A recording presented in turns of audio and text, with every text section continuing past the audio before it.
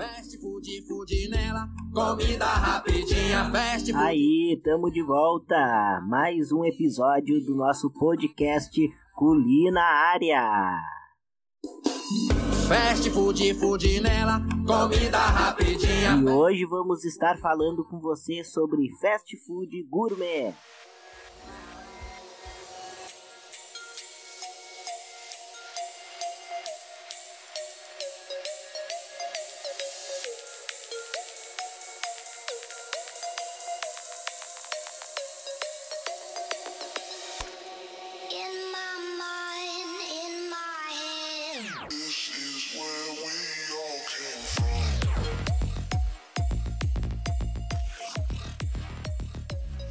Aí amigos, estamos na área. Eu sou o Daniel e junto com meus colegas Nathan e Jaqueline vamos falar desse tema delicioso que é fast food. E neste episódio vamos estar falando de fast food gourmet. E para iniciar, entra aí meu amigo Nathan. Fala aí, Nathan, o que conta aí para nós? Olá, meu nome é Nathan e estou com meus colegas Jaqueline e Daniel. Esse é um trabalho da disciplina de Gestão de Projetos. Vamos falar a respeito de fast food gourmet, nosso primeiro episódio dessa série de podcast com os temas de fast food. Irão divertir os seus dias e trazer informações para vocês. Então, nosso primeiro episódio hoje, vamos falar a respeito de fast food gourmet e vamos falar sobre o pioneiro no Brasil. Lançada em 2012, a Frizz é uma franquia que mescla a rapidez fast food e a qualidade gourmet em seus hambúrgueres. O carioca José Guilherme Aranha, fundador da Frizz, conta que apesar da fama que o McDonald's possui, ele nunca comeu na rede. Nunca fui porque os americanos têm tantas opções de lanchonete e querem ir ao McDonald's. Não fazia sentido. Conta em 2011, quando voltou aos Estados Unidos. Teve a inspiração para montar o seu negócio. Juntei os melhores de várias redes americanas na criação da Frizz. Disse. A primeira unidade dessa loja surgiu em dezembro de 2012, no Rio. Para a Aranha, a lanchonete segue o estilo fast food casual a seus clientes. Oferecemos produtos de ótima qualidade, frescos, mas em uma operação semelhante à de um restaurante fast food e com preços bastante competitivos, diz. Ele também conta que o preço dos produtos são aproximadamente 25% maiores que os fast food. Podemos não ser os melhores, mas temos os melhores custo-benefício do mercado, ressalta. Na hamburgueria, os clientes podem escolher o que vai no lanche. São oferecidos 3 opções de carne bovina: hambúrguer, X-bacon e cheeseburger. O cliente também pode escolher o queijo e os molhos que acompanharão. Além dos hambúrguer, o Frizz também oferece sanduíches de frango, costela suína e cachorro-quentes. O Frizz possui 6 pontos de venda, 3 em São Paulo e 3 no Rio de Janeiro. Queremos chegar a Espírito Santo e Paraná em breve, finaliza Aranha. E aí, o que vocês iam achar se chegasse aqui no estado do Rio Grande do Sul e aqui em Caxias? Não ia ser uma ótima ideia? Eu com certeza iria. E vocês, colegas Daniel e Jaqueline, iriam também? Opa, Nathan, eu e a Jaqueline já tava pesquisando aqui onde é que tinha esse Frizz aí pra gente poder experimentar, mas pena que tá longe ainda. Mas com certeza se os caras são bons, eles vão estar em seguida aí, vão abrir alguma franquia aí ou vão se espalhar aí com filiais aí pelo Brasil. Só me preocupei aquela hora que tu disse ali, falou que os caras não disseram que não são os melhores, né?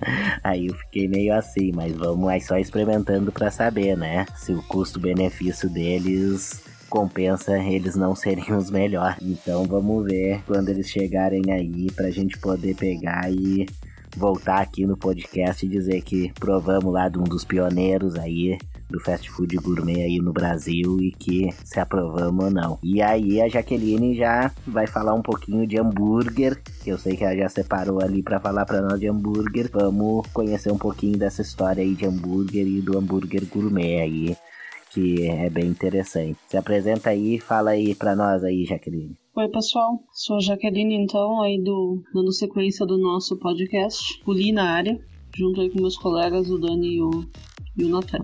Falando agora especificamente um pouco sobre o surgimento do hambúrguer e também do hambúrguer gourmet. O hambúrguer ele teve a origem, sua origem principal lá no século XVII. na Ásia Ocidental. Um dos primeiros povos a degustarem essa iguaria, segundo historiadores, foram os tártaros. Os tártaros, que eram uma civilização lá originária de países como da Turquia, do Uzbequistão e da Rússia. Então, lá no começo, o hambúrguer ele não foi criado no formato redondo que a gente conhece. Na época era mais para suprir uma questão de tempo. Então, como na época não tinha um formato redondo, então era o famoso pão com carne. Ou como a gente conhece aqui no sul, que a gente come muito aqui no sul, né? De vez em quando, no domingo de noite ou de tarde, ou domingo de meio-dia, é o famoso pão com linguiça, ou pão com salsichão. Salchipão. Na época lá era só o famoso pão com carne e outro pedaço de pão embaixo. Então na época também não era chamado como hambúrguer, né? Era o famoso só pão com carne mesmo. Então naquela época lá, as tropas militares precisavam de uma alimentação que fosse mais rápida, que poderia ser consumida de forma mais rápida, que necessitasse mais energia, mais para os combates, né? Naquela época. Por isso a carne amassada ela foi uma opção mais prática na época, né? Concentrava mais a proteína, a questão da proteína para fortalecer esses homens. Com a migração dessas tropas, né, para outros países, teve outras civilizações que começaram a conhecer o tal desse hambúrguer. Como eu falei, na época não tinha o nome hambúrguer, era só o pão com carne. Então esse foi o principal surgimento do hambúrguer, né?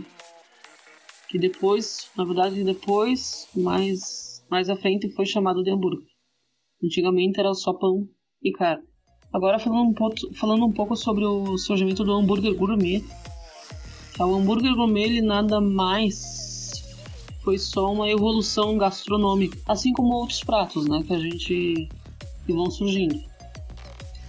O hambúrguer gourmet ele teve só ele se tornou gourmet principalmente nos food trucks. Né? Que hoje a gente vê, né? Em Caxias ainda não é tão comum, né, os food trucks. Mas tipo em outras cidades como Florianópolis, por exemplo, os food trucks eles tiveram lá suas origens acredito lá nos Estados Unidos, depois eles vieram mais pro Brasil, né?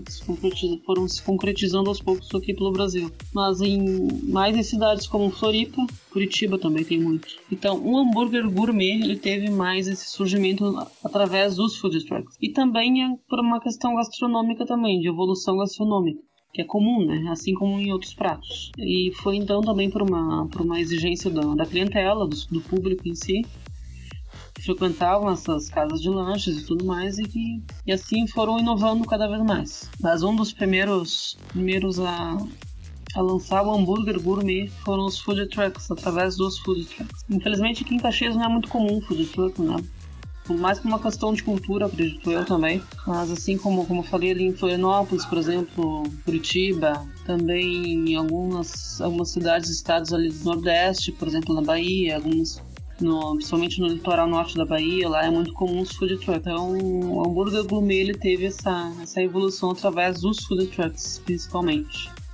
Né? Eu acho bem estranho não ter tanto food truck aqui em Caxias, aqui na região sul, não ser tão forte assim essa parte do food truck, por causa que, por exemplo, aqui em Caxias pegou bastante aquela onda de fazer em container, fazer casas de lanche em container, tem algumas aí em Caxias, e essa parte do food truck é um troço mais versátil assim, né?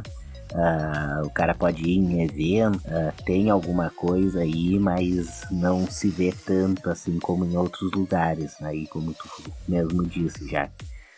Mas acho que assim pegaria bem, seria bom aqui na região, principalmente agora com essa onda aí, o pessoal se cuidar mais, de não fazer aglomeração, e tá fechado os restaurantes, muito com restrições, casas de lanche, e aí o pessoal agora tá fazendo drive-thru aí, pro pessoal não parar e pegar e sair, pegar o seu lanche e já sair comendo no carro, ou levar pra casa, ou sair comendo. E essa parte do food truck bem interessante, porque o pessoal pode passar ali, fazer a pedida, pega e sai comendo ou leva para casa. Então é uma solução aí que para quem tem estabelecimento fixo acaba ficando bem ruim pela logística. A gente espera que isso não dure muito tempo, o pessoal ter que ficar com os estabelecimentos fechados, ficar com restrição, mas às vezes tem que procurar outras alternativas. Eu acho que o food truck, como é o ar livre ali que o público fica, pode ir passando e pegando, seria bem interessante aqui para quem gosta e trabalha nesse ramo. Mas seguindo aí na parte do hambúrguer gourmet, o que tu tem aí na de experiência? Tu estava nos falando daquela tua experiência também que teve com um local bem legal aí nas tuas viagens. Conta um pouquinho aí para nós. Falar um pouco da minha experiência na culinária gourmet. Uma vez eu já morei ali na região metropolitana, em São Leopoldo. Daí direto eu ia para Porto Alegre e tinha um restaurante que tinha fast food gourmet. O nome dela era Le Grand Burger. O sanduíche gorduroso foi substituído por um lanche nutritivo, pão recheado com um bolo leve de carne preparado na grelha e um toque de tomate e mostarda Dijon. Os tipos incluem gado, cordeiro, frango e porco, acompanhados de molhos de ervas finas, mel, chucrute de pimentão e iogurte de hortelã, entre outros. Tudo servido à la carte com apresentação impecável, como um prato do dia. Fica na rua Marquês do Pombal, 191, Moinho dos Ventos. Eu ia direto com meu pai fazer entrega para Porto Alegre. Meu pai trabalhava de caminhoneiro. Daí, quando sobrava um tempo, nós ia nesse restaurante. Daí eu só tenho lembranças boas desse local. Esse restaurante até já apareceu no jornal da RBS TV. E comentavam que no horário de almoço ele funcionava das 11 até as 2 horas. E conseguiam caber mais de 400 pessoas. Num espaço de 14 por 30. Um espaço pequeno. E foi ficando famoso em Porto Alegre, ali na região metropolitana, é conhecido por todo mundo. Fast food gourmet agora é um mercado que está crescendo e é um grande negócio para investidores que querem começar no ramo alimentício. E agora a onda do fast food não está só nos hambúrguer. Hoje em dia, se a gente olhar no mercado, existe pastel, torrada, sorvete, tudo gourmet. Eles estão misturando 2 tipos de categoria, fast food com gourmet. E isso tá estourando, tá sendo uma novidade no mercado e tá caindo na boca do povo. Todo mundo tá gostando. É isso aí, Nathan. Quem é que não gosta, né? Com certeza. E essa onda aí do gourmet é uma coisa aí que o cara pode aproveitar muito assim pra sair daquela rotina ali de comer sempre a mesma coisa e aí experimentar novos sabores. E bem legal essa parte aí também quando tem alguma data especial. Por exemplo, a gente tá gravando aqui um pouco antes da data do Dia dos Namorados, aí levar a namorada, levar a patroa pra pegar e comer uma comida diferente, fazer um grau. Então isso daí é bem bacana e fica a dica aí pra vocês. Vai pedir comida no iFood pra gente jantar. Bom, e continuando aqui o nosso assunto de fast food gourmet, eu fiquei bem interessado nessa parte de fast food, do food truck. Eu me lembrei aqui que tu já tinha comentado com nós, Jaqueline, da tua experiência, que tem uma experiência bem legal aí fora. Conta aí, compartilha com o nosso ouvinte aí um pouco dessa experiência que tu falou com nós aqui, que eu achei bem legal, e aí a gente vai poder entender um pouco mais esse mundo aí do fast food e dessa origem, talvez até o que alavancou aí essa onda gourmet aí que hoje está tão forte na televisão. A gente vê e a gente vai nos restaurantes, vai nessas lancherias e sempre tem umas coisas diferenciadas, não sei se é diferenciada, e é bem legal essa parte aí, principalmente da tua experiência que tu teve, e vai ser bem legal pra gente compartilhar aí com os nossos ouvintes. Eu vou falar um pouco sobre os food trucks, tá? O food truck ele teve origem lá nos Estados Unidos em 1894. Minto, em 1872. Ele teve o primeiro food truck. Food truck quer dizer comida no caminhão. Truck quer dizer caminhão em inglês, né? Em português, quer dizer. Então em 1872 teve o primeiro food truck por um homem chamado Walter Scott. Ele era um trabalhador comum. E ele decidiu pegar o caminhão dele e cortou janelas do vagão coberto e estaciona na frente de um escritório de um jornal local, lá da cidade de Providence, nos Estados Unidos, vendendo apenas só torta e café. Então foi a partir ali desse ano que começou a evoluir a questão dos food trucks, né? E algo curioso também, uma questão assim de curiosidade mesmo, em 1936 surgiu o primeiro carrinho portátil de cachorro quente. Muito interessante. Então foi lá em 1936 surgiu o primeiro carrinho de cachorro quente. Só uma curiosidade, né? Que eu acho muito interessante até. Retornando além do food truck, tá? O food truck ele é originário da comida de rua. Uma coisa que eu não tinha comentado antes, que eu tinha comentado com os colegas, eu tive a oportunidade de inclusive o ano passado, fazer um intercâmbio em Londres de um mês. Era algo que eu estava planejando há algum tempo já. Fazia uns 3 anos, eu já estava aí guardando, economizando, né? Economizando bastante até. Um sonho de adolescência que eu consegui realizar. Mas tive a oportunidade de ir em Londres. Falando um pouco mais, né, de food trucks, lá tem o bairro lá Camden Town, chamado Camden Town. É um bairro turístico, na verdade é quase uma cidade. Mas toda a avenida dele é só de food trucks, é comida de rua mesmo. Lá é muito comum o pessoal comer na rua. Eu até tinha comentado com os colegas sobre.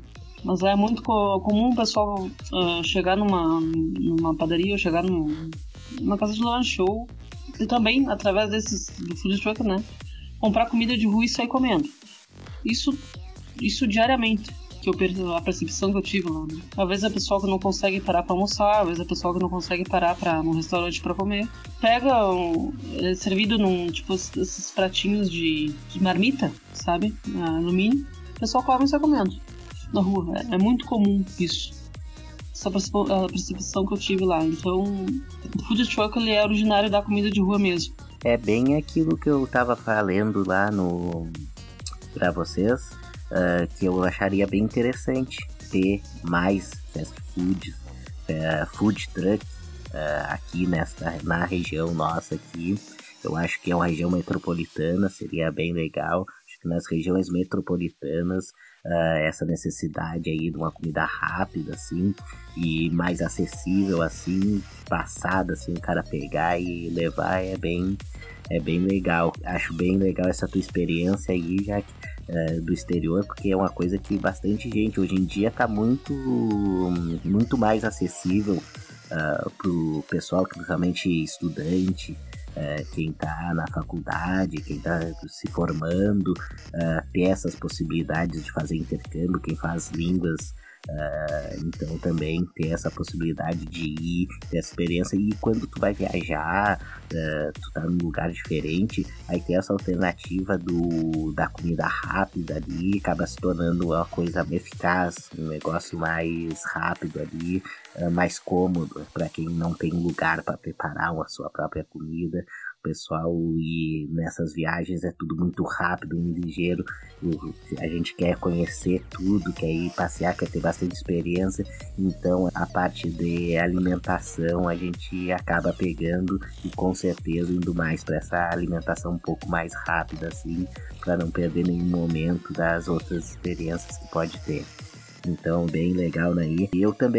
Eu não tenho muita experiência com este fast food gourmet, eu não experimentei em muitos lugares ainda, não tive muita experiência, mas eu sei que vocês tu e o Nathan tem uma experiência maior. Fala aí pra nós e pro ouvinte aí, qual é que é os tipos de fast food gourmet que tu já experimentou, sabe que tem aí, quais são os melhores, até pra dar dica, porque eu também quero experimentar, quero ir em algum lugar aí pra provar essa delícia aí. Lá um tipo também de tipos de hambúrguer gourmet que a gente conhece. Um que eu já comi, né, que eu gosto muito, eu gostei muito quando eu comi a primeira vez, que é o hambúrguer comi no Fontana, que eu tinha falado na última vez, né? Pra vocês, que eu comi no Fontana foi o hambúrguer de carne de cordeiro com cebola caramelizada. Não, só de falar já me dá água na mão. Os tipos de hambúrguer é esse mesmo que eu falei, carne de cordeiro com cebola caramelizada. Tem o também com cheddar e cebola caramelizada. Tem o de picanha. de fraldinha com queijo também, né? E tem também o de banana com gorgonzola também, que é bom. Eu já comi também. Eu comi no Fontana. Infelizmente o Fontana não existe mais. Infelizmente não, mas temos o Madeiro, né? O Madeiro, pra falar a verdade, eu nunca fui no Madeiro. Mas o pessoal fala que é muito bom, inclusive, né?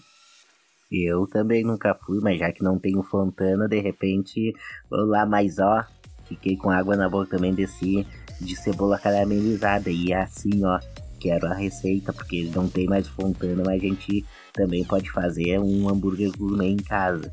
E tu, já que vai dar a receita aí pra nós, te puxa aí. Primeiro vai entrar aqui, eu vou passar pro Nathan, que o Nathan vai dar uma receita geladinha aí pra nós. E aí tu encerra aí o nosso podcast dando uma receita quentíssima aí pra nós desse lanche aí com cebola caramelizada, que com certeza vai acabar aqui o nosso episódio e eu vou ir correndo pra cozinha pra fazer. Vamos lá, Nathan, passa tu aí. Agora eu vou passar para vocês uma receita gourmet fácil de fazer em casa, qualquer um pode fazer. Então, como eu tava falando, a comida gourmet não tava só nos hambúrgueres, podia ser um pastel, podia ser um açaí, podia ser qualquer coisa. Então, geladinho, já viram o geladinho gourmet? Então, existe geladinho com casquinha de chocolate gourmet, já viu isso? Então, Sério? Vou passar a receita para vocês. Pro geladinho com casquinha de chocolate. E os ingredientes deles são 500 ml de leite, meia xícara de leite condensado, 1 vidro de leite de coco 200 ml, um pacote de coco ralado, 500 gramas de chocolate derretido de boa qualidade. Eu indico o chocolate da Kibon, que é a melhor marca para mim de chocolate. Se vocês quiserem pegar o sorvete da Kibon e derreter o chocolate, fica bom para a receita. Diamante negro eu também recomendo. Aquele chocolate branco da Laca também é muito bom. E o modo de preparo do nosso geladinho. No liquidificador, coloque o leite e o leite condensado e o leite de coco e o coco ralado. Bata tudo com cerca de 2 minutos. Reserve. Coloque o chocolate derretido em um saco de confeiteiro e com um saquinho normal, limpo, com a pontinha cortada. Uma dica é que você também pode usar uma daquelas bisnagas de ketchup, que daí fica melhor para você espalhar o chocolate. Em seguida, encha o saquinho de geladinho com chocolate derretido até aproximadamente 2 dedos. E uma dica é que vocês façam com 20 gramas de chocolate derretido para cada geladinho. Daí pode dar uma porção grande de 10, 20 geladinhos gourmet. Aperte o saquinho de geladinho espalhando chocolate, deixando sem chocolate apenas a parte que irá dar um nó. Uma dica: não deixe bolhas de ar. Em seguida, coloque um funil na boca do saquinho do geladinho e encha com o líquido que foi batido. Uma dica muito importante, o segredo é fazer tudo bem rapidinho. Depois que você colocar o chocolate e espalhar, imediatamente coloque o líquido de uma vez, sem dar pausas. Observação: é nessa hora que o segredo acontece. O chocolate fica por fora e o líquido por dentro. Não tem como errar. Faça um nó na ponta e leve ao congelador ou freezer por cerca de 4 horas ou até o congelador. E daí tá pronto o geladinho gourmet. Viu? Uma receita simples, fácil e que vai agradar a todos. E aí que tá a diferença de fazer algo que é simples, um geladinho é algo simples, e daí colocar o gourmet, que ficou algo chique, agradável, que vai deixar todo mundo de queixo caído. Parece até que tu é um mestre na cozinha, não é? Mas é algo simples de se fazer. Fala sério, Nathan. A criançada vai adorar essa receita aí do geladinho gourmet, com certeza. Mas vamos esperar chegar o verãozinho aí. Vamos dar essa alegria aí pras criançadas aí. E pros adultos também, que adoram um doce, né? Com certeza vai ser bem legal experimentar. Isso aí, então agora saindo de uma fria, entrando para uma quente, vamos com a Jaque ali, que eu já vi que ela já terminou de anotar ali a receita. E eu também já peguei aqui a caneta e o papel aqui, vou anotar, vocês peguem aí também, porque essa receita aí dela é sensacional e a gente vai experimentar fazer em casa e vamos pegar e se deliciar aí com essa receita fast food gourmet. Vai aí, já que passa aí pra nós, pra fechar o nosso podcast com chave de ouro aí. Então, é isso aí, vamos lá. Oi, pessoal, dando sequência então ali no nosso assunto dos hambúrgueres, tenho aqui para apresentar para vocês uma receita que ela é na verdade ela é da Ana Maria Braga, tá? Uma receita de carne de cordeiro com cebola caramelizada, que é justamente o meu preferido. Conforme eu comentei, eu já comi no Fontana, aqui em Caxias. Então, os ingredientes desse hambúrguer são 100 ml de leite semi-congelado. Vão anotando aí, tá? Meio dente de alho picado. Meio suco de limão siciliano. Aquele limão mais amarelinho, tá? Não é o verdinho, é o mais amarelo. Meio maço de salsinha picada. Uma colher de sopa de mostarda Dijon, uma colher de chá de sal e 800 ml de óleo de soja, certo? Então, os ingredientes agora para o molho, é o molho tzatziki. Eu vou soletrar, é T-Z-A-T-Z-I-K,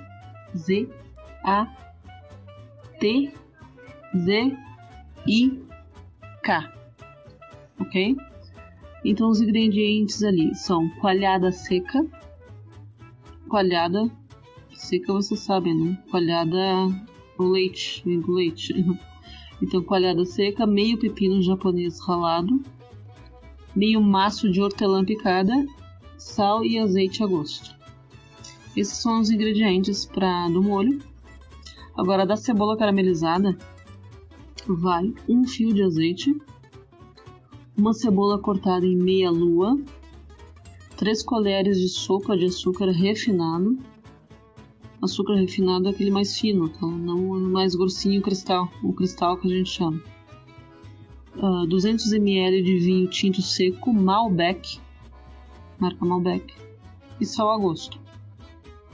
Pro hambúrguer vai 160 gramas de picanha de cordeiro moído, 40 gramas de gordura da picanha moída, sal e pimenta do reino moída a gosto, e 60 gramas de queijo emmental.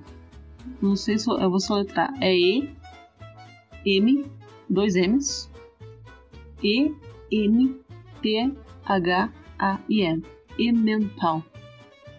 Duas fatias, 60 gramas de queijo emmental. Ok? Ok, Jaque, copiado aqui. E quem não conseguiu copiar pode retroceder aí um pouco e copiar com calma. E pessoal, eu vou encerrar o podcast por aqui porque não dá para esperar mais. Eu vou ter que experimentar essa receita aí que a Jaqueline passou. Então a gente vai botar a mão na massa aqui, nós três. Vamos fazer esse hambúrguer. No outro episódio a gente conta aí pra vocês como é que foi, se deu certo, se estava saboroso, se não estava. E vocês também contem aí pra nós se vocês conseguiram fazer, se ficou legal, como é que foi essa experiência aí. E vamos lá, próximo episódio a gente vai falar um pouco com vocês sobre fast food saudável, a nova onda aí do pessoal que quer comer uma comida rápida, prática, mas preza pela saúde, preza por uma dieta mais saudável, e também aquele pessoal que é vegano, é vegetariano. Então vamos pegar essa onda aí, falar um pouco para vocês de comida orgânica, fast food orgânico também, e vocês vão saber um pouco mais sobre essa onda aí e vão ver aí algumas dicas. E também, como sempre, a gente vai encerrar o nosso podcast com receita rápida, receita prática. E bora lá. Até o próximo aí, pessoal. Tudo de bom aí pra vocês. E contamos com a tua audiência no nosso próximo programa Fast Food Saudável.